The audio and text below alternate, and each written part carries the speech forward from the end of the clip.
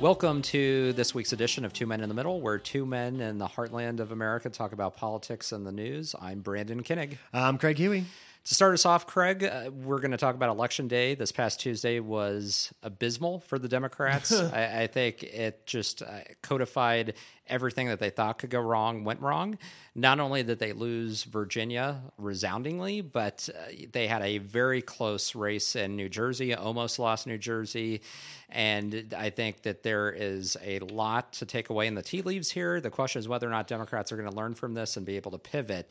We seem to be beyond the era of the triangulators. So the Democrats like Bill Clinton and other third-way centrist Democrats who would realize they went too far and take a step back, and they were able to read the electorate very well. Now, I don't know if it's a matter of Democrats just can't read the electorate or they just choose not to, but we don't see those pivots anymore. No. And Brandon, there's a guy in the bush behind you in the window. I think they're hanging up Christmas lights. Oh my God, I just saw that now. If you see me completely looking beside you or around you, I'm just slightly distracting. I'm fascinated with how this guy is navigating this giant bush that's behind you, because he seems to be just barreling through it. So I'm curious why this guy that gets time this of done. year. Yeah, just a horrible night for Democrats. Kind of saw the writing. I think both of you and I last time we potted for election said we expected McAuliffe to pull out a very, very small victory, that's where I was heading into Tuesday. And the polling kept tightening. So Yeah. based on the polling, we knew that the momentum, though, was with Youngkin. Polling's tightening, but again, at least during presidential elections, Virginia's been pretty solid. Blue, Biden won it by 10 plus points. Right. It wasn't really an issue.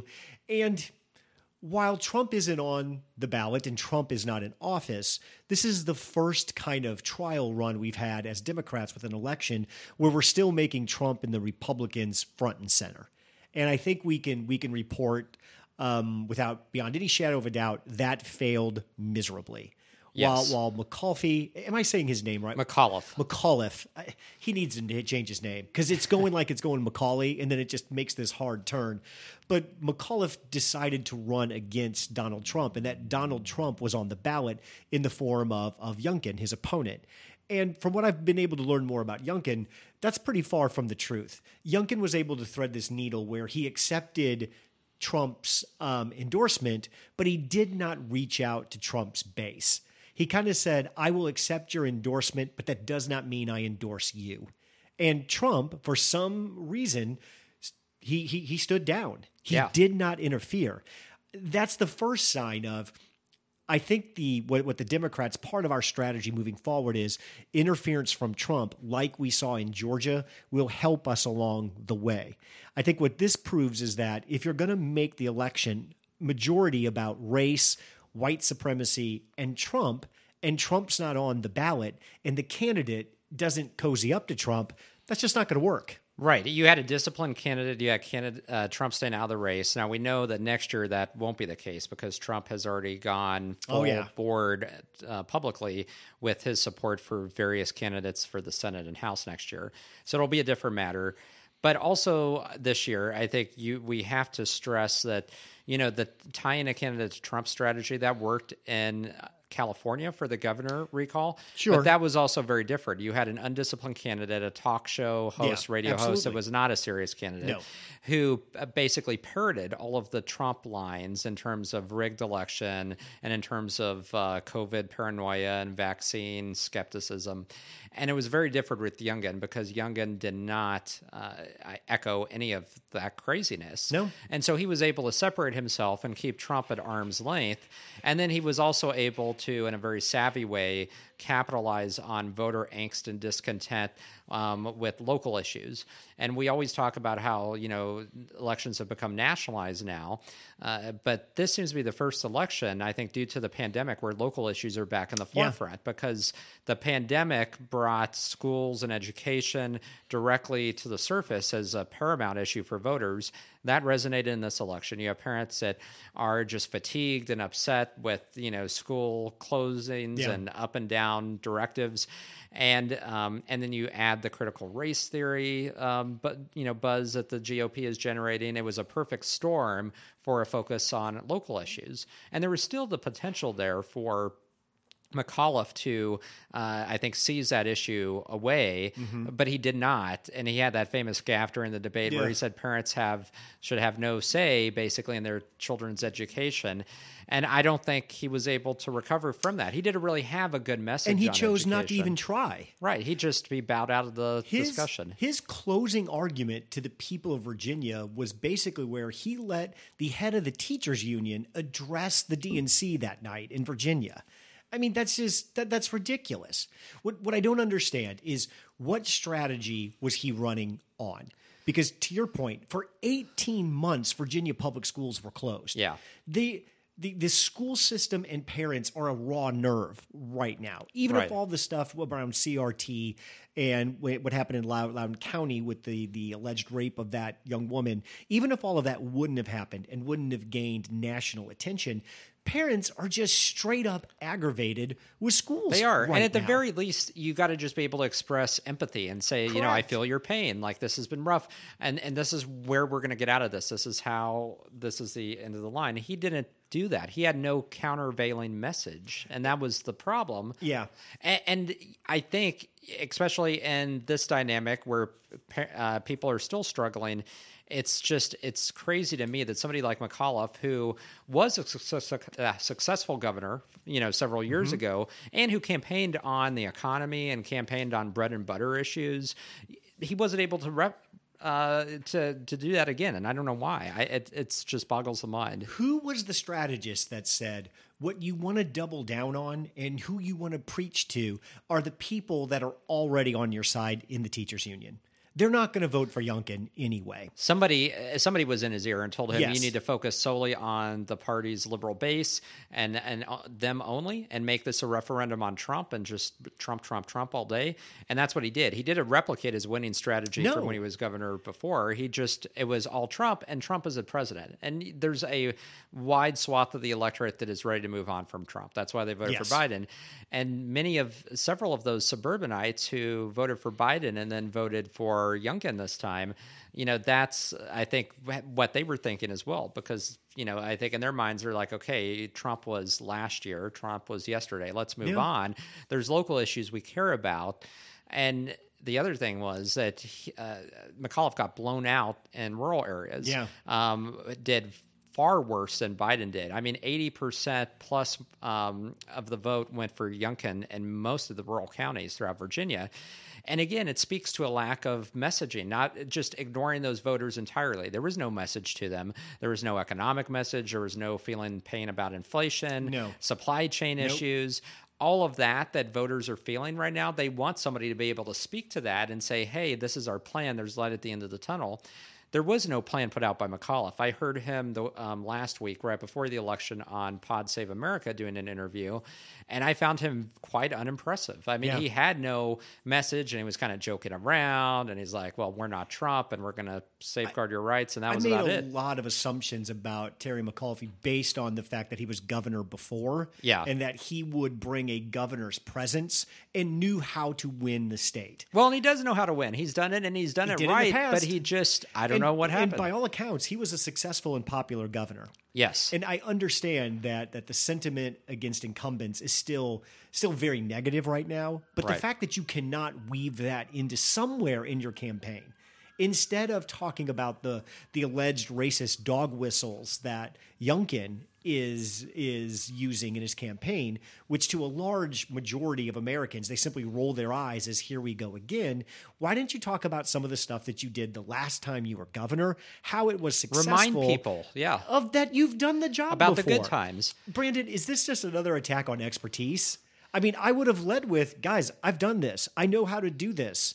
I'm an expert at governing Virginia. I don't think it was an attack on expertise because he never made the case. True. That's one thing I learned in campaign school at George Washington University in D.C. You have to make a case. And the best candidates that are most effective make a case, vote for me because X, Y, and Z, vote against my opponent because X, Y, and Z. You can't just have half of that equation. It doesn't work. What did they talk about? A positive message, an uplifting message, something that people can feel good about. I think that's something that as Democrats we've lost sight of. Yeah, we're coming out of this long national nightmare of being, in isolation during the pandemic and having our lives turned upside down and having all of this disruption in schools and the workplace and our family life.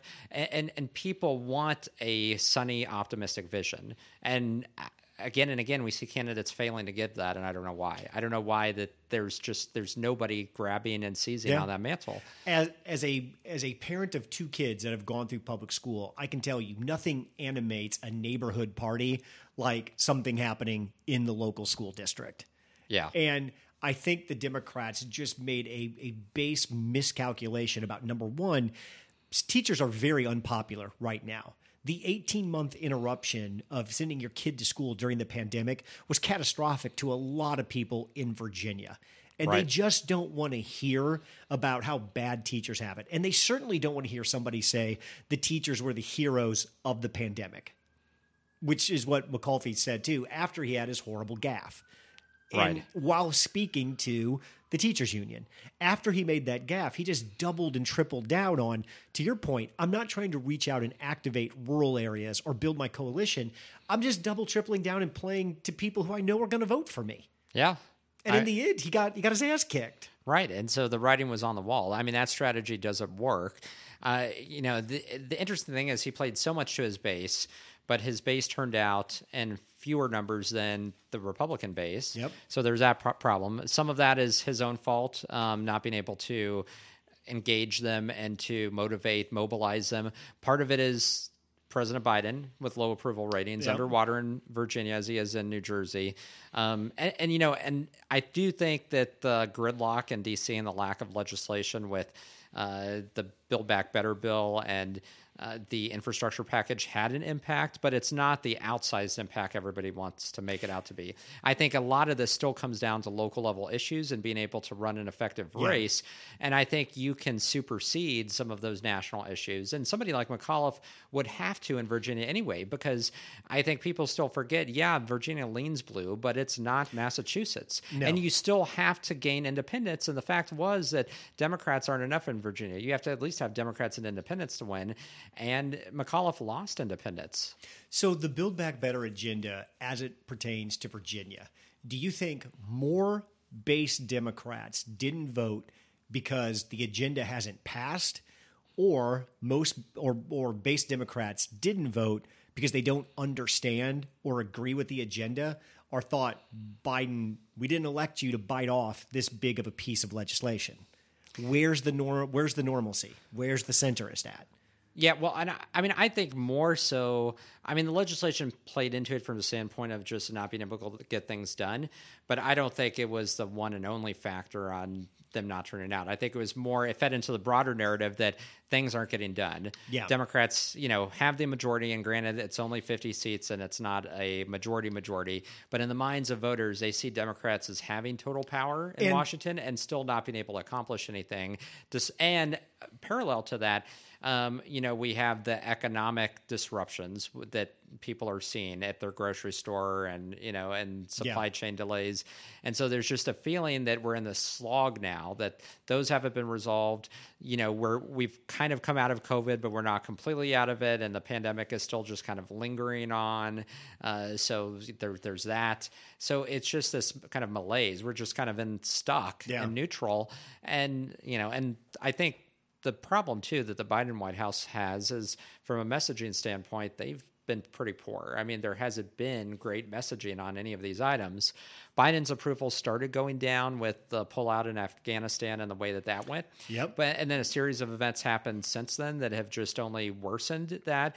But they haven't had a message either. I mean, Biden hasn't given a primetime address saying, here's the economic plan. Here's what I'm doing about the supply chain issue. But isn't it this linked to Biden didn't promise big change. He didn't run on big change. He ran on return to normal, and I'm not that guy. Right. And I think part of what we're seeing is a backlash to, wait a minute, this is not exactly who we thought we were voting for. We thought we were voting for a down-the-middle centrist who was going to focus on unity and bringing people together. We didn't vote for FDR. We don't even know if we need FDR. And suddenly, and in the span of your first year, you had a chaotic pullout of Afghanistan, which nobody seems to know why you executed this the way you did. And now you come with this Build Back Better agenda, which this single piece of legislation, by your own mouth, has said you're attempting to rewrite the bargain between the government and the American people. This is not what a lot of people wanted right now. True. My only, I think, rebuttal to that is I don't know how many people actually know the details and the mechanics of the Build Back Better program. I think they know could it be a problem. High level, so that's part of the problem. But I think what sticks in their mind is the price tag, right? So initially, when there was that $3.5 trillion, people recognized that, and that's a lot of money. And so now we're fighting over trillions of dollars. Is it 1.5 versus 3? So I think that rings in people's minds, and so there's that aspect. And the fact that nothing is getting done. And of course, the focus on what to include, what not to include, which most people still have no idea what the final package is going to look like, so you can't market it. Yeah, that's the killer. And it takes away attention from the one part of that package that has universal appeal, which is the infrastructure, where you have the infrastructure which polls well across all groups, was able to get, 19 Republican votes. And pulling that out as a separate bill, massive tactical mistake. Oh, yeah. Huge tactical error. I mean, if that had been passed, at least it would have given something, the wind at the sails, to say, hey, we did this. It's popular. Everybody agrees that we haven't had an infrastructure bill in decades, and we have crumbling infrastructure, and we need to tackle this. But it's drowning in this, just logjam over everything else and over the social spending aspects of the bill. You missed a layup because you were trying to do a 360 windmill dunk. Right. Just take the layup. You mentioned the word malaise. That's a very famous word for a president. It is, yeah. And I think people remember Jimmy Carter, yeah. And he gave the speech in the late 70s that the American people were in a malaise. And I think if I'm getting this right, this was regarding the economy, and people needed to get back out, and people needed to spend, and we needed to get back to kind of living our lives economically the way we had lived before, and that the American people had allowed themselves to kind of fall into this malaise and this despair, and it was the attitude of the American people that was holding the economy and the nation back. I think that's somewhat, and that was an economically driven malaise. And our malaise is a little bit different. There's facets of the economy that play in, but we don't have an employment problem like we did in the 70s. We have a different employment It's a very different employment. It's the finding workers, but in terms of jobs, there's plenty of jobs. But the malaise here is more of a malaise related to the feeling that we're still not quite back to normal. We suffered all of these setbacks due to the pandemic, and we're just kind of slogging along. We don't know where to go. Directionless. And we don't have anybody who's set out the path saying, this is where we're headed towards. And that's what we're missing. And can you describe what happened to President Carter after he gave that speech? Oh, after the famous speech? Well, I mean, it didn't go over well. It did not go over well, and he suffered the consequences in the election and was never able to recover, really. And I think the lesson from that is one thing every president knows: what the American people will not tolerate is having a finger pointed to them and say, "You are the problem." Right. Nobody is in the mood to hear, after what, especially we've been through the last 18 months with the pandemic, that we are in any way, shape, or form part of the reason why the country is in this position.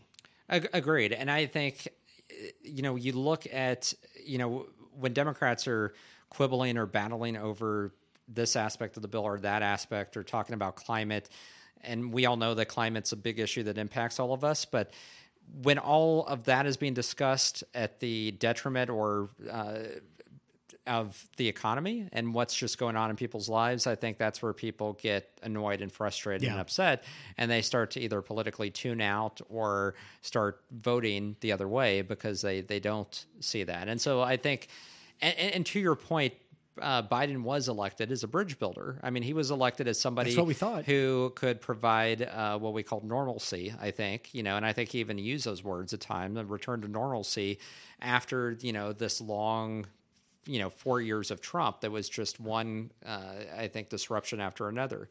So I think that's what people are looking to. It's the basics. It's being able to bring us out of COVID, stabilize the economy, get us back to normal at some point, and then can focus on some of these other issues and have those battles.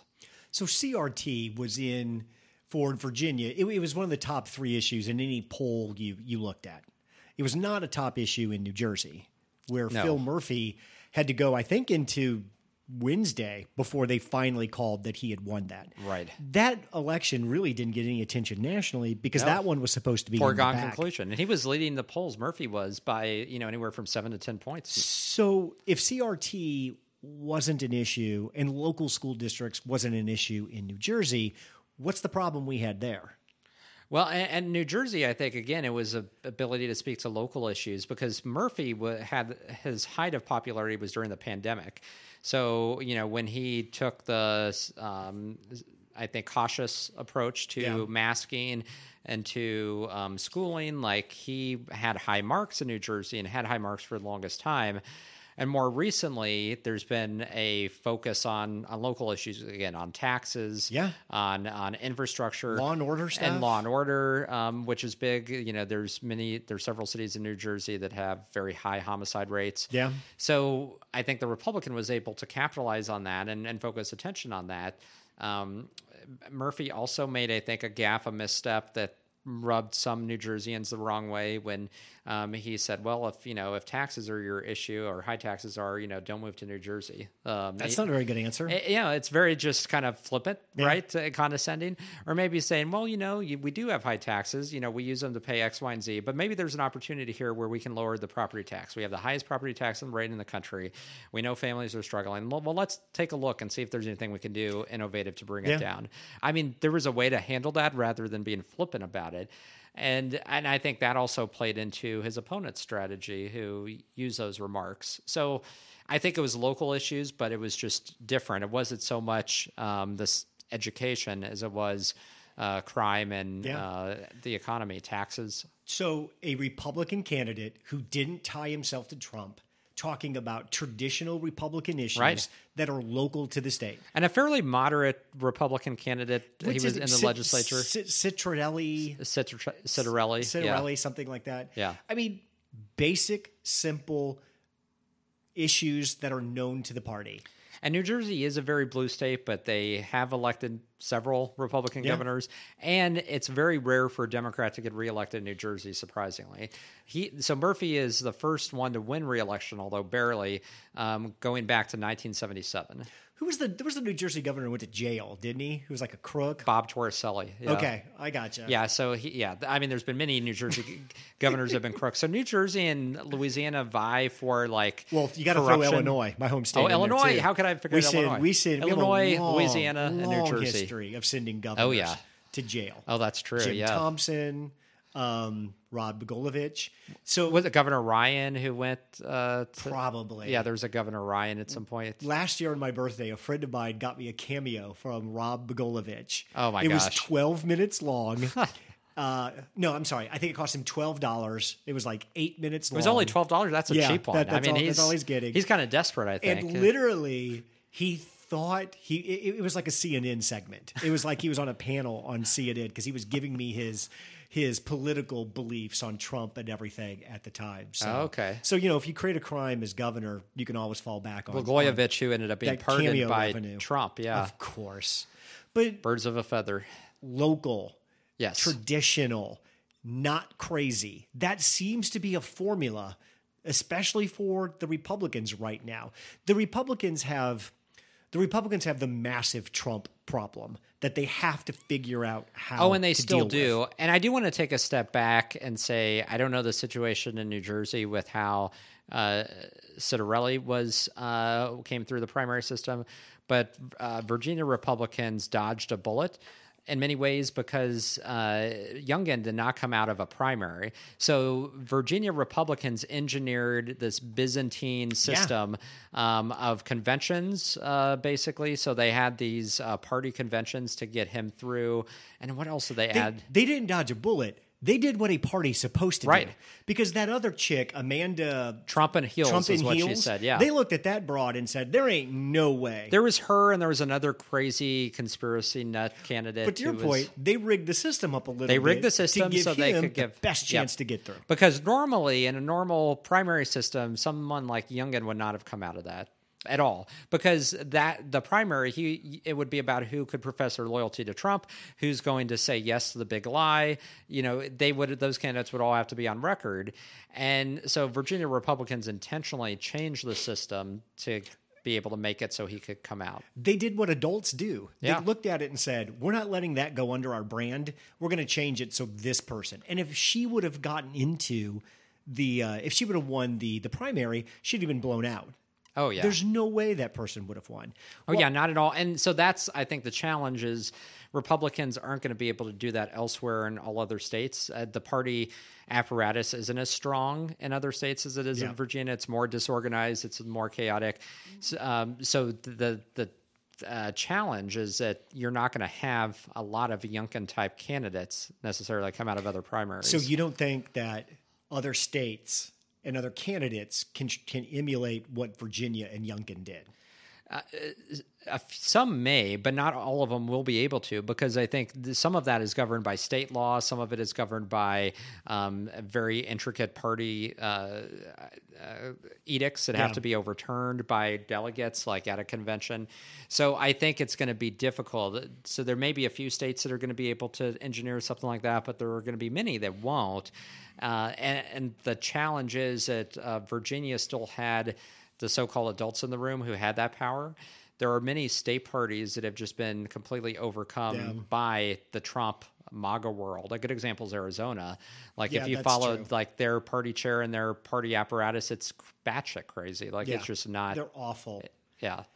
I could see a meeting where Youngkin is meeting with the Republicans in Virginia and says, I'll do this, but I'm not even talking to that woman. I'm not being on stage with her. Yeah. In no way, shape, or form am I presenting that her and I are the same. So if you can take care of that problem, I have an interest in running. And I think that you're right, state by state. Some states are too far gone. They're just caught up in Trump right now and couldn't do it. But I do think more states are going to take a look at that. Yeah, I agree. I think it'll be interesting. And the question is whether or not, especially for the next election cycle, I don't think there's enough time necessarily to re-engineer something like Virginia did. But I wanted to go with the Republicans have a Trump problem that they still haven't figured out. That hasn't gone away. And in fact, that's going to be more visible next year because Trump is going to be more front and center. He in ain't many sitting out all these races. I mean, his PAC is bankrolling many of these candidates. Did you see his release from the desk of Trump or whatever the shit he calls that? Where, hey, just want to let you know, Youngkin won because my people voted for him, right? I mean, he ain't winning without me. Of course, he has to put out something. Yeah. Of course. So they've got that problem. The Democrats, I think, it's coming into focus how big our progressive problem is, and that we have this wing of the party that continues to push this broad and massive progressive agenda that it looks like Biden has adopted. He hasn't told them no. He hasn't pushed back. That I think we're learning maybe in totality is not very popular with the American people. It's easy to take out a single program and say this alone, not in the middle of this $2 trillion whatever. Right. Do you like this? And there are aspects that are popular, like the paid leave, which is very popular, but again, it's when you throw all of this together in this kind of a progressive, grab bag of policy, you're evidently and inevitably going to have aspects of it that are not popular, and it's going to drag the whole thing down. And I understand crossing Trump, and that comes with some real penalties because he controls 1/3 of your vote of the Republican voters with kind of an iron fist so far. And there hasn't been. The Virginia is the first sign that maybe some of that is loosening if he doesn't get directly involved. Who are the Democrats performing this for? The squad? For Cori Bush? I don't understand. Who is out there that's dictating our strategy to the Democrats and dictating it to the president? What do they have that we need? I don't get it. They don't come with a 1/3 coalition. The programs that they're pushing and their overall general attitude is off-putting to the vast majority of Democrats in the United States. But for some reason, we won't just turn to those 4 or 5 double bird and say, you're done. But the issue is when you have a majority of only 3 in the House, you can't afford to lose anybody. So the Progressive Caucus, even though it's not the majority, they are enough in numbers to where they can kill legislation if it doesn't include everything that they like. So that's part of the calculus. And you have Democrats saying this is a once-in-a-lifetime opportunity. We're likely to lose the House next year. We're going to lose the House right. next This year. is our only opportunity to push things through, and so we should try to push everything through that we can. It's not terribly unlike the strategy Republicans had when they controlled everything and Mitch McConnell trying to get as much across the finish line as possible. There's that aspect now when it comes to both parties that you take advantage of the moment and you try to push as hard as you can, regardless of whether or not the American people have an appetite for as far left or far right as you're going to go. You just do it anyway and get done what you can. And it's all about, just seizing the moment. So that's what's happening. And I don't know if the squad realizes there's being in power and there's being out of power. Or does that even matter anymore? Because if you're in Congress to brand build, to build your Instagram following, and just to hear yourself talk, being in power, being out of power makes no difference. No. You can brand build in either scenario. Well, and I think there's people on the right and the left that are doing that, right? And I think at the end of the day, they don't care, right? Because for them, it is about brand building. It's about monetizing what they're doing, and it's about their own self-interest more so than anything else. I just want Biden to call some junior Congress people in his office and say, tonight, you pass that bill, the infrastructure bill, or I will bury all of you. You want to see going down? We'll go down together. We'll lock hands and just all jump off a cliff. Well, I'll throw every one of you under the bus if I have to. Something needs to give soon. I mean, it's just this can't continue. Play? I've been here 40 years. I know every trick in the book. Let's go. I will note, I thought it was just tone deaf and completely out of touch. AOC came out and said that, the Democrats lost Tuesday night because of too much moderation, and that's completely opposite. That's not why they lost. And granted, on the local level, progressives notched a few wins, mayor of Boston, mayor of Cleveland, but moderates also notched several wins. The mayor of Minneapolis. Truck driver beat the Virginia Senate president. Yeah. Did you see that? I did see that. Yeah. Wait, Virginia, New Jersey, right? Or was it New Jersey? I thought it was Virginia. It may have been New Jersey. Okay. Maybe let's say it was New Jersey. Yeah. Anyway, a truck driver with no political experience knocked off the person who is the president of the New Jersey Senate. Right. In a shocking race. Crazy, yeah. That may feel good when you did it. And I don't know who this gentleman is, who's the truck driver. I'm going to guess he doesn't have the political expertise to be a state senator. It feels good now. You might regret that decision 6 or 8 months down. Agreed. The road. I mean, experience matters, right? And expertise matters. And so, I think voters realize that in time.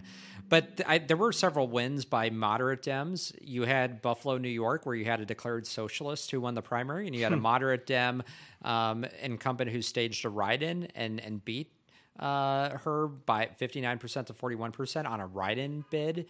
You had Seattle, which elected a moderate Democratic mayor. You had the moderate Democratic mayor of Minneapolis reelected. You had a moderate Republican elected as district attorney in Seattle. So you had all of this. And then the referendum in Minneapolis. Minneapolis voters decided to keep the police department. Shocking. Not replace it with the Department of Public Safety. So again, and Minneapolis is one of the most blue liberal cities in the country. Yeah. But again, there's only so far you can go with some of this. And I think the activists forget that even when it comes to their own voters with Democratic voters, they're not as far left as many of the activists think that they are. It's almost like activists feel everything is a congressional race where you're running in a district of everybody who looks, acts, and thinks like you. Right. And they don't realize that in a state race, you've got to get a much bigger audience to play. And they just can't. I think the basic problem with Democrats is there's a lot of us that just refuse to believe that there's half the country that doesn't think the way we think. Yeah. And we just can't fathom that somebody wouldn't think about racism, institutions, capitalism, the economy, the world of work, the way we do. And it literally puts us in a panic when something like this happens because we're forced to kind of confront the worldview that not everybody thinks the way we think. And we're going to have to deal with other people if we want to stay in power and move forward. Right. There has to be a recognition of the fact that we're a divided country and that you have to modify your policy approach. You have to moderate your tone and your your planning and what you want to accomplish. And you have to adjust. You basically have to adjust to fit the situation and your political environment. And time again, liberals, it's almost like they choose to just put themselves in a bubble and kind of ignore the environment around them, rather than make some of the difficult choices to compromise and actually get legislation done and to create an agenda that's viable. And, this isn't the first time either. I mean, we've said from the very beginning that defunding the police and that terminology was not a winner. It's just not. That's not the way. You can talk about police reform, and that will resonate with Americans. But if you're talking about defunding the entire police department, doing away with police department, that's a non-starter. And Democrats are going to suffer for that. Yeah. I mean, if you just look around and every building you see has an owner to it. Yeah. Do you think that owner wants to abolish the police? No. No. If you own anything, you want the police you want the police to fill the traditional duties around protection of property and person that they always have. Right. Is there room for rejigger? Absolutely. Nobody's saying that. But a blanket defund, replace with what in Minneapolis? A social agency that is more centric towards providing services than law enforcement. I mean, that's what it sounded like. A Department of Public Safety. I don't know how that works, and I don't see how that can take over the role. No. Traditional police role. And there's something to be said. I mean, police officers do get stretched thin, and they're sent out mental health calls. There's a number of cities that have found innovative ways to hire mental health co-responders to go out with police to de-escalate. That all sounds good. De-escalate situations and alleviate some of the burden when it comes to social situations that isn't really in the police purview.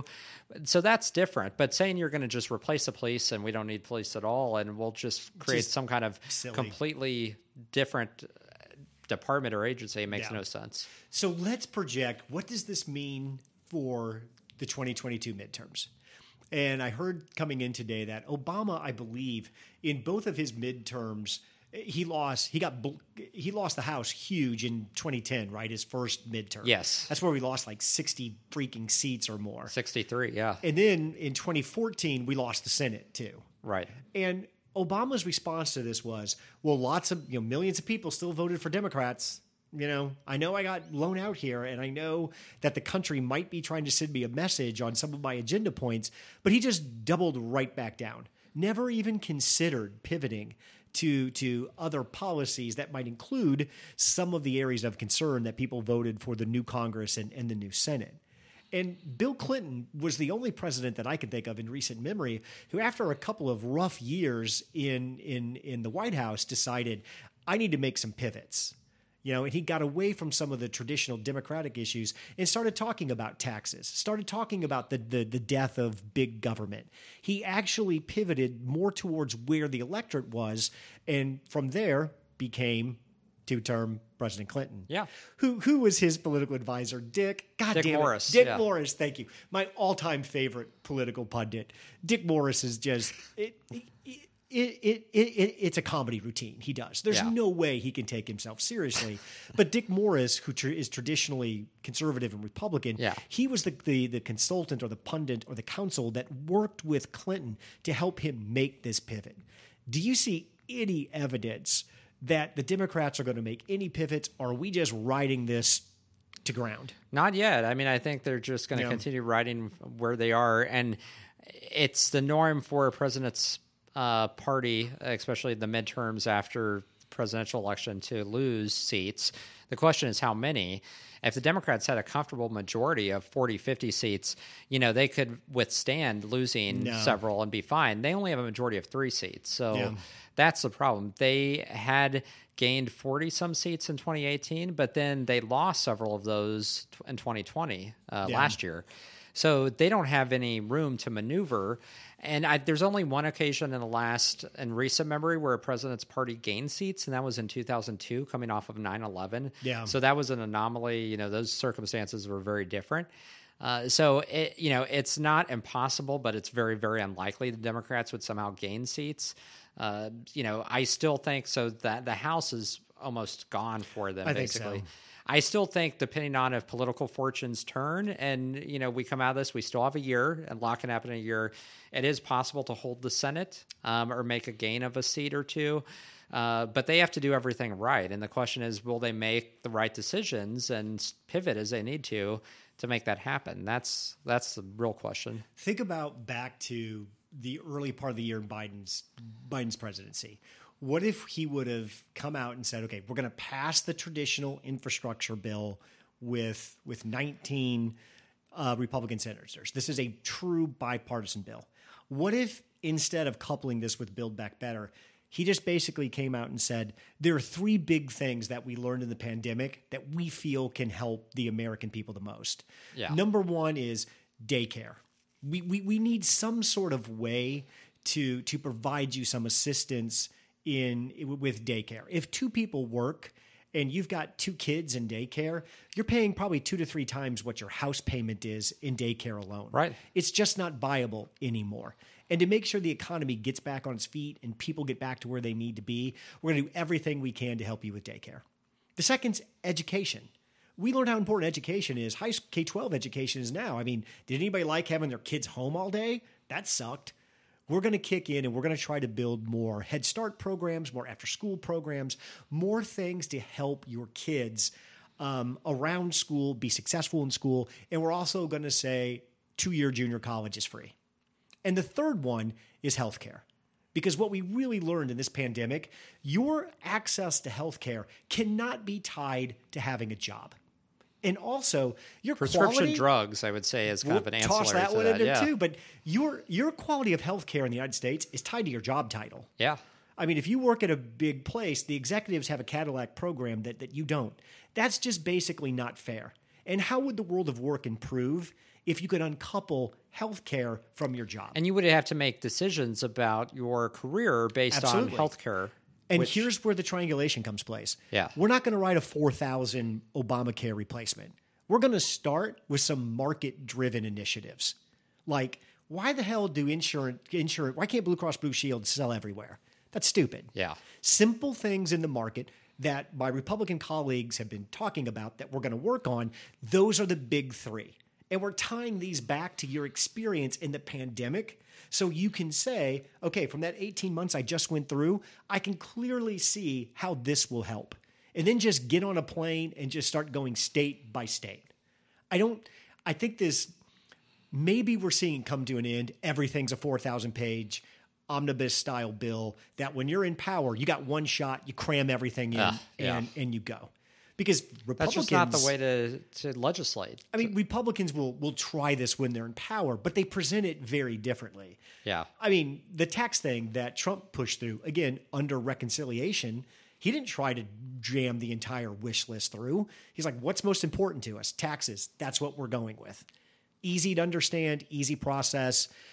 Can we just strip some of the complexity out of this Build Back Better? Concentrate on a couple of things that make people's lives that they can recognize on a daily basis, the thing. And call it that. The planks you mentioned, you gave real examples of real life impacts. Not that tough. That I think people can relate to, and that's what the Democrats need to do. It's more than just talking in generalities, and vagaries. I mean, they need to have concrete policy proposals that they can go on the stump with. And again, keep it short, like to 3 or 4, and hit them over again with the examples. Because right now, I mean, you can't talk about the Build Back Better because it includes everything under the sun at one point, and then maybe not the next minute. It's all over the place. It's not something you can just easily talk about. And many Democrats are blaming the media, saying the media isn't doing a good job selling it. It's not the media's job to sell it. It's Democrats' job to sell it. And I can sympathize with one that blame the media because everybody wants to blame the media for everything. But this isn't their job. No, their job isn't to sell it. And as Trump proved, if it's true, who cares? Does it sound good? Is it catchy? Do you have a phrase for it? Right. Can we come up with a slogan? You got to be able to market it. It's all about marketing. That's what people really want. And I guess I'm getting to the point where maybe I'm ready to concede the point. Biden isn't senile. He's just old. And I think what we're seeing too is He doesn't have that energy the to- physical or mental energy. It's not that he's senile. No, it's not that he's just he's old. cognizant. He understands it. But when you get up to that age, I mean, many people don't have the energy. They can't go down there and cajole senators, and No. they're not picking up the phone and yelling. Like, they just don't have that energy. You think Biden takes a nap every day? I would. Oh, I would think so. I'd be surprised if he doesn't. If I was the president, I'd get up at like 5. I'd His start age. my day from 5 to noon. I eat lunch. Then from noon to 3, I'm talking to no human being. Unless a nuclear missile is in the air, just Do you know which president started his day the latest? Trump, didn't Yeah. he? He started like 10. Yeah, he would like start at 10, and then he would spend like an hour or two like just looking at tweets and watching TV. And We get then so fired up by watching Fox. he might have 2 or 3 meetings and then golf in the afternoon, and he's done. Yeah. If I were Couple president, briefings. what would your presidential schedule be, Brandon? I think I'm 5 to noon, out from noon to 3, work again from 3 to 6, then I'm done. That's it. Okay. Yeah, I might do like 6:30 or 7 just because I'm not a morning person. You're not a real morning person. I'm not. I am a night person though, and I'm a bit of a night owl, so I'd probably do that. Go a little bit late, or probably work later in the week, and then kind of take off early on Fridays. You just tell your staff, hey, my core hours really are from like 3 to 9. Yeah. In the afternoon. Pretty much, You can yeah. expect that's when I'm thinking. That's when I'll be the most productive. Yeah, that's when you're going to get the calls and stuff. I just don't think Biden has, like I said, the mental stamina or energy to really go out and try to do the hard stuff as president. And that's a problem because if he doesn't do it, who will? How did Afghanistan, you think, affect Biden? Or let me rephrase that. Do you think Biden's performance in Afghanistan has had anything to do with what we saw in Virginia? Or is it just another? No, brick I in the mean, wall? I think it did. It was the catalyst for that fall in polling because prior to Afghanistan, Biden was doing very well from a polling perspective for a first-year president. I mean, he was doing better than what George W. Bush and Trump, not better than Obama, but better than those two, and was riding high. And then Afghanistan was when his poll numbers fell, and then there was just this, I think, avalanche of bad news after that. It was kind of like cascading in terms of the factors that caused him to drop further and further. You had the economic impacts, you had some of the COVID stuff, you had the COVID mandates, federal mandates, which are controversial in some quarters and is something that continues to be in the news. So you have all of this, and he wasn't able to notch a win. And that's where I do think if he was able to pass infrastructure on its own, that would have been a positive accomplishment to highlight, to suck some of the oxygen away from all the negative news stories. You would have had that as... And that's just bad politics. Yeah. If you know you're taking a beating on Afghanistan, you follow it up with the victory of the infrastructure deal. Well, and that's what I said from the beginning. Like, you take what you can get. When you have a 50-50 Senate and you have a 3-vote majority in the House and you get something where you get 19 Republicans, you run on that. You just get that past the finish line. Figure out the other stuff later, but trying to go full board with everything and to leave that on the table is just nuts to me. I think what I learned about Biden's presidency through Afghanistan is he's not going to ask a lot of questions. And when he decides he's going to do something, he's simply going to do it. He just does it, and he does it. There wasn't a whole lot of reflection either. I mean, when the media, he was interviewed, when it was all going down, he did it really kind of reflect and think back on, maybe this wasn't done the proper way. He was just like, we said we were going to get out. Yeah. Now, I do give him credit because they were able to get huge numbers of Americans and Afghanis out with that timetable before the Taliban completely took over. But at the same time, they were working against the clock, and there was clearly a lack of preparedness in terms of what needed to be done prior to that. And, there wasn't really just any accounting of it. It was just kind of like, it is what it is, and they moved on. If Biden would have gone on TV and done a 30-minute explanation to Afghanistan sometime in March, when he said, listen, folks, this is what the previous administration signed, this is the spot we're at, and this is what I'm doing, and this is why. If he just would have explained that prior to the pullout, so the American people knew and had the context, would have been completely different. I don't know why he and the administration just assumed that Americans are going to know and remember that this started under Trump and this deal was signed by the Taliban. Yep. That was going on at the time the pandemic was starting. People weren't focused on that. Most people don't remember that. No. I mean, what happened in 2020 is a blur if it wasn't related to the pandemic.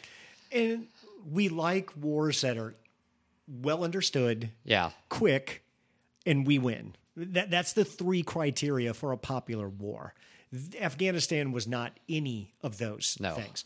And for the investment in blood and treasure over 20 years, I think as the American people, we deserve to hear a little bit more from the president about what he was doing and why. And I think that, for me, when he pulled the Afghanistan move the way he did, that was the head scratcher of, okay, we're not going back to normal. We're not going back to unity. That is not on his plate, because if it were, he would have done this totally different. Right. And I don't think, like, we all expected that he was going to pull out. He ran on that, but it was the manner in which he did it, and it was the lack of explanation, context. I mean, there's a whole framework to doing something like that, and to, again, making the case to the American people, speaking to the history of the conflict and why it was intransient and it was intractable and we weren't going to succeed, and we had to kind of cut our losses and run. And I would have used the word run, but cut our losses and leave, I should have said. You politically cleaned that up. Yes, that's what I meant. Cut our losses and leave. But he didn't do any of that. No. So again, it's just, it was a failed opportunity, and it was left to, I think just people, kind of lower level defenders of the administration to make that case. But it was never made to the American people at large. The first indication I got that we were seriously on mass scale pulling out of Afghanistan was the Twitter video of those poor people clinging to the cargo plane. Oh, and that was one of those images that seared into people's memories. What the shit? What we're doing? I knew we were, but what the hell is going on? I think he misread people's reaction to that, and I think he was running off the information and the comparisons to Vietnam. Yeah, you heard him say it Saigon. a bunch of times. They paid no penalty for that. We won't either. Let's go. Yeah, and I think Biden just gets something in his head that this is the way he's going to do it, and he just does it. And so I think that if you had not had that happen the way it did and cause his approval ratings to start to slide, that would have been decoupled from everything else that happened. And so it would have been less dramatic, but it's been this chipping away effect where it's been, just more and more and more and more. And so that gets you to where you are now, where across the country in many states, including many blue states, he's underwater. And so he has to turn that around. I mean, that's the challenge. He has to turn that around. The Democrats have to accomplish something. They have to be able to message their agenda and what they're for and who they're for. And it's not enough to just be anti-Trump. Trump is out of office. Yeah. They have to be able to sell an agenda to the American people that is broad and that resonates and that speaks to basic issues. If I was Biden, I'd get everybody together and say, we're not going anymore with everybody's white supremacists. And you even saw that today. I mean, there are certain corners of progressive Twitter that were like, well, what do you expect? White women, activate, white women to go vote for the racist candidate. That's why we lost. If you think that's why McAuliffe lost, you are 1,000% wrong. And I think Jamal Hill tweeted that today is where I got that from. But if you're in that vein, we're going to get our ass kicked. Yeah. We're going to get shellacked in the midterms. There's just no way around it. I mean, that's the type of tone and condescension that just causes people to dig in and to say, well, if you're you not... want 4 more years of Trump, keep going this way. This is how you got him in the first place. And that's what Democrats have to realize, with the very strong probability that Trump is the nominee in 2024, there is no room or margin for error. Like, Democrats have to do everything right, or we have a return to autocracy and to seeing everything we saw that happened with Stop the Steal and the 2020 election become even worse. And we can't afford that at the end of the day. We just can't. I always ask this question to somebody when we're talking about Trump in 2024. Let's say he wins the president. Who's his attorney general? That's a good question. I mean, you're kind of at the bottom of the barrel now. And I mean, if you look at everybody that left his administration, it really scares me because, I mean, it would have to be somebody like handpicked from Newsmax or from OAN. It would have to be. Who's the Secretary of State? Who's Chief of Staff? Yeah. I mean, we were dealing with the C team before. Right. Now we're talking not even bottom of the barrel. We're talking poke a hole in the barrel and what's below that. Also, too, it took Trump 2 or 3 years to figure out how to manipulate the presidency for what he wanted. He wins re-election. He knows day one. Oh, yeah. If that's what you want, Democrats, keep calling everybody racist. Keep saying everybody's a white supremacist. Keep going back to that well and see where it gets you. And that's what frustrates me to such a degree, because it's the lack of a big picture mentality. When you have Democrats that are in the weeds focused on just arcane aspects of policy. And I'm like, no, this is about policy. Like 2024 is going to be about democracy or autocracy. Yeah. It's about where we're headed as a country.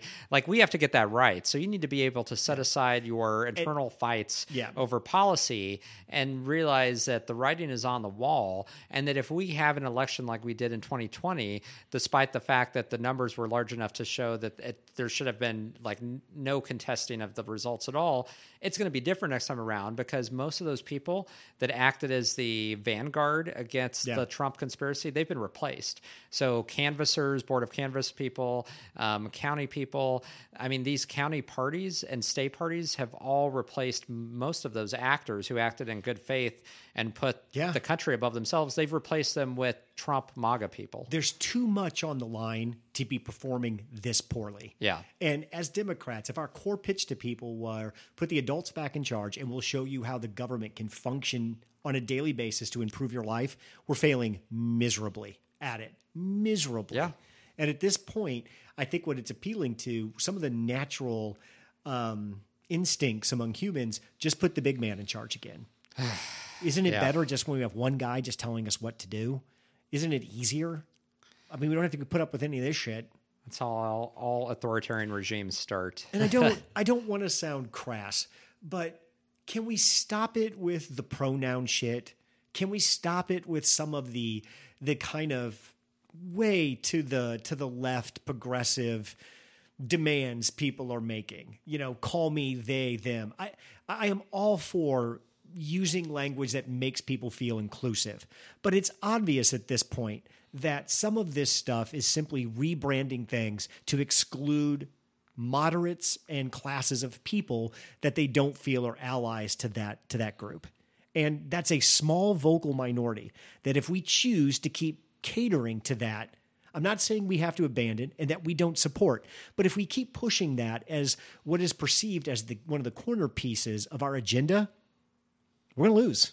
Well, it's not I think catering so much as I think excluding those that don't meet your standard of using the pronouns exactly right or in the right context, where you decide, okay, this person's going to be canceled or is no longer going to be, viable. Because you don't know, and I'm talking to myself here, because I don't know how to use they, them for an individual because it's not grammatically correct. Does that make me a bad person? Or if you among a group use like you guys and that's suddenly considered you're evil, right? So there's that aspect of it which I think has just become out of hand, and ironically, again, time and attention is spent on there. Where if you're talking about being inclusive, there's still battles to be fought to ensure that like LGBTQ people have the same rights as everybody else. Yes, it's about priorities. Point. There's so many real things for the LGBTQ plus community we could be fighting for, but we're not, because we're talking about pronouns and how to use them. And like you said, small, insignificant things. Insignificant in the grand total of what's at stake. I'm not trying to downplay language, because in the past couple years, it's become very apparent how language repeats patterns of behavior. And I get that. But we're talking about in practical terms. Do you want more Trump or Trump-like?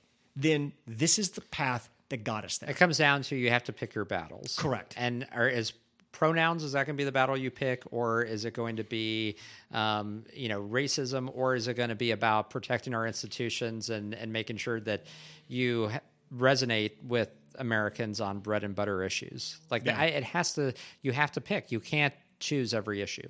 We did almost a full hour on that. Let's end with, are you offended if somebody shouted, "Let's go Brandon" at you? I'm not. I mean, it's funny because I've never heard my name so many times and so many different places online and on TV. It took me a little bit to connect the "Let's go Brandon" and how that chant got started. For people who don't know, it's tongue in cheek. Yeah. So it happened at a NASCAR race where reporter on in television, the deep South. Yeah, people were yelling "F Biden" in the background, and I think somebody asked her what they were saying, and she said, "Oh, they're saying 'Let's go Brandon' for the NASCAR driver." So Trump conservative MAGA people took it as, oh, look at this. Here's like the media, fake news, like trying to say something is what it isn't. And then they ran with it and adopted that as kind of an internal, slogan, which basically means F Biden, but they're saying, let's go Brandon. And they're using it kind of more broadly beyond that, like critiquing Biden, if they're calling out the Democrats on a policy approach or if they think something's insincere or not legitimate in terms of what they're hearing, if they think it's fake, they will shout, let's go Brandon, like as kind of any Democrat that is off put by that needs to look up the definition of the word hypocrisy. Because 4 years, like when Robert De Niro got up and shouted "fuck Trump" at the Tonys or the Emmys or wherever he was, we all roundly stood up and cheered and thought that was just awesome. Right. So, and if the president of the United States, whomever he or she may be, is so fragile that NASCAR people shouting "fuck Joe Biden," if you can't take that, you can't be president. There's also, too, to my understanding, a very long tradition in comedy and in the public in general of making fun of the president. We do it all the time. And this suddenly becomes some rally point for us.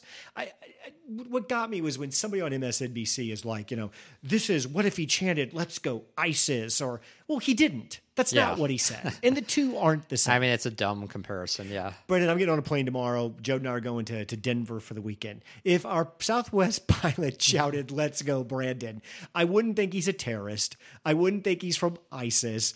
I would just think he's somebody trying to gain some attention. Yeah. And once again, attention seeking, we've lost the ability just to laugh at something, saying that's silly, and move on. Well, like with everything, when you draw attention to it, it becomes noticed more and it's used more often. So I think for Democrats and those on the left, the best thing to do is just ignore it, not give it any oxygen. Have you watched Dune yet? I haven't. I need to. Neither have I. I was going to, but I'm assuming it's like a 2 hour. It is. It's a long movie. Yeah. I sat down like Sunday to watch it. I'm like, I just don't have the energy to stay up for 2.5 hours. I'm not going to do it. Yeah, I need to just set aside time at some point and do it. But again, I haven't seen the old movie and I haven't read the book, so I'm kind of out of the loop. The book, give yourself 2 months to do. It's a long book, isn't it? Yeah, it's like 1,000 pages of. It's a lot. Not that I've read it, but I've looked at it one time and said, yeah, this is way too much. The 80s movie from David Lynch is just an abomination, but it's got some funny parts to it.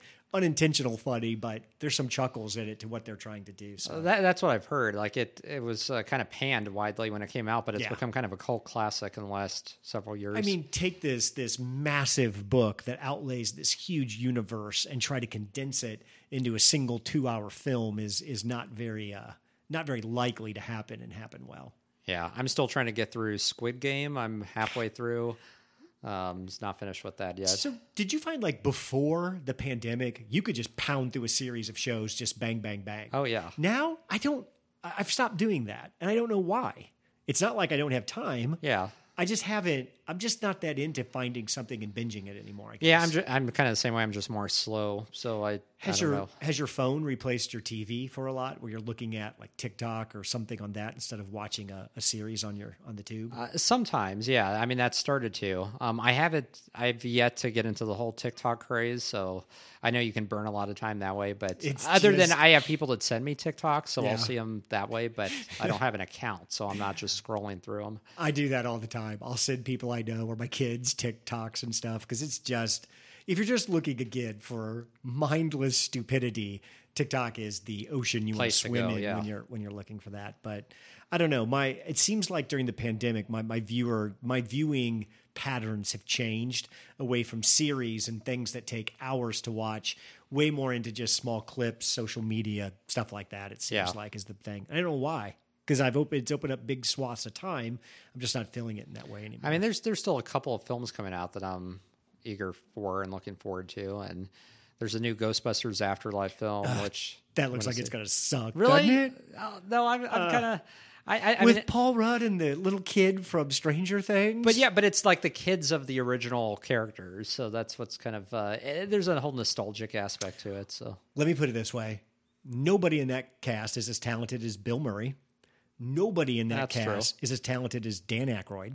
No, the person who wrote that movie can't write as well as Harold Ramis. Well, that's a given, yeah. So and did you see the remake, the female remake of Ghostbusters? I haven't seen that, yeah. Sucked. It was I heard that. horrible. Yeah. I don't know. I mean, I guess I could see that movie being good, but that's got a pretty far off target to hit, dude, when you talk about the original Ghostbusters. That's true. And I don't think nothing can live up to the original Ghostbusters. Did you ever watch Ghostbusters 2? I did, yeah. That movie really sucked. Yeah. That had Not the same. Harold Ramis, and like the photo was haunted or something. Oh, that's right. Yeah. It's pretty dumb. Ugh. I wish Sigourney Weaver would find her way back into this Ghostbusters movie. Yeah, that would be good. I did hear that they're making a Jurassic Park movie where they're bringing did back hear that. all the original actors from the 1993 film. For what purpose? I don't know. They've somehow crafted a storyline around it. I don't know I'm sure. what the story arch is, but yeah, all of the originals. So again, trying to go back to that nostalgia feel. I mean, because the latest ones have somehow, I think, gotten pretty far away from the original story. It's just more evidence of there are no new original ideas. Yeah. Everybody wants to go back to something that they can just make money off the brand name, and everybody just wants to build a brand or build a franchise. Well, that's it. That's our hour. Thanks, Brandon. Thanks, Craig. Thanks for listening to 2 Men in the Middle. Make sure to give us a 5-star review wherever you get your podcasts. Check out our website at 2meninthemiddle.com. Drop us an email at 2meninthemiddle@gmail.com or tweet at us at 2 Men in the Middle. We'll see you next week.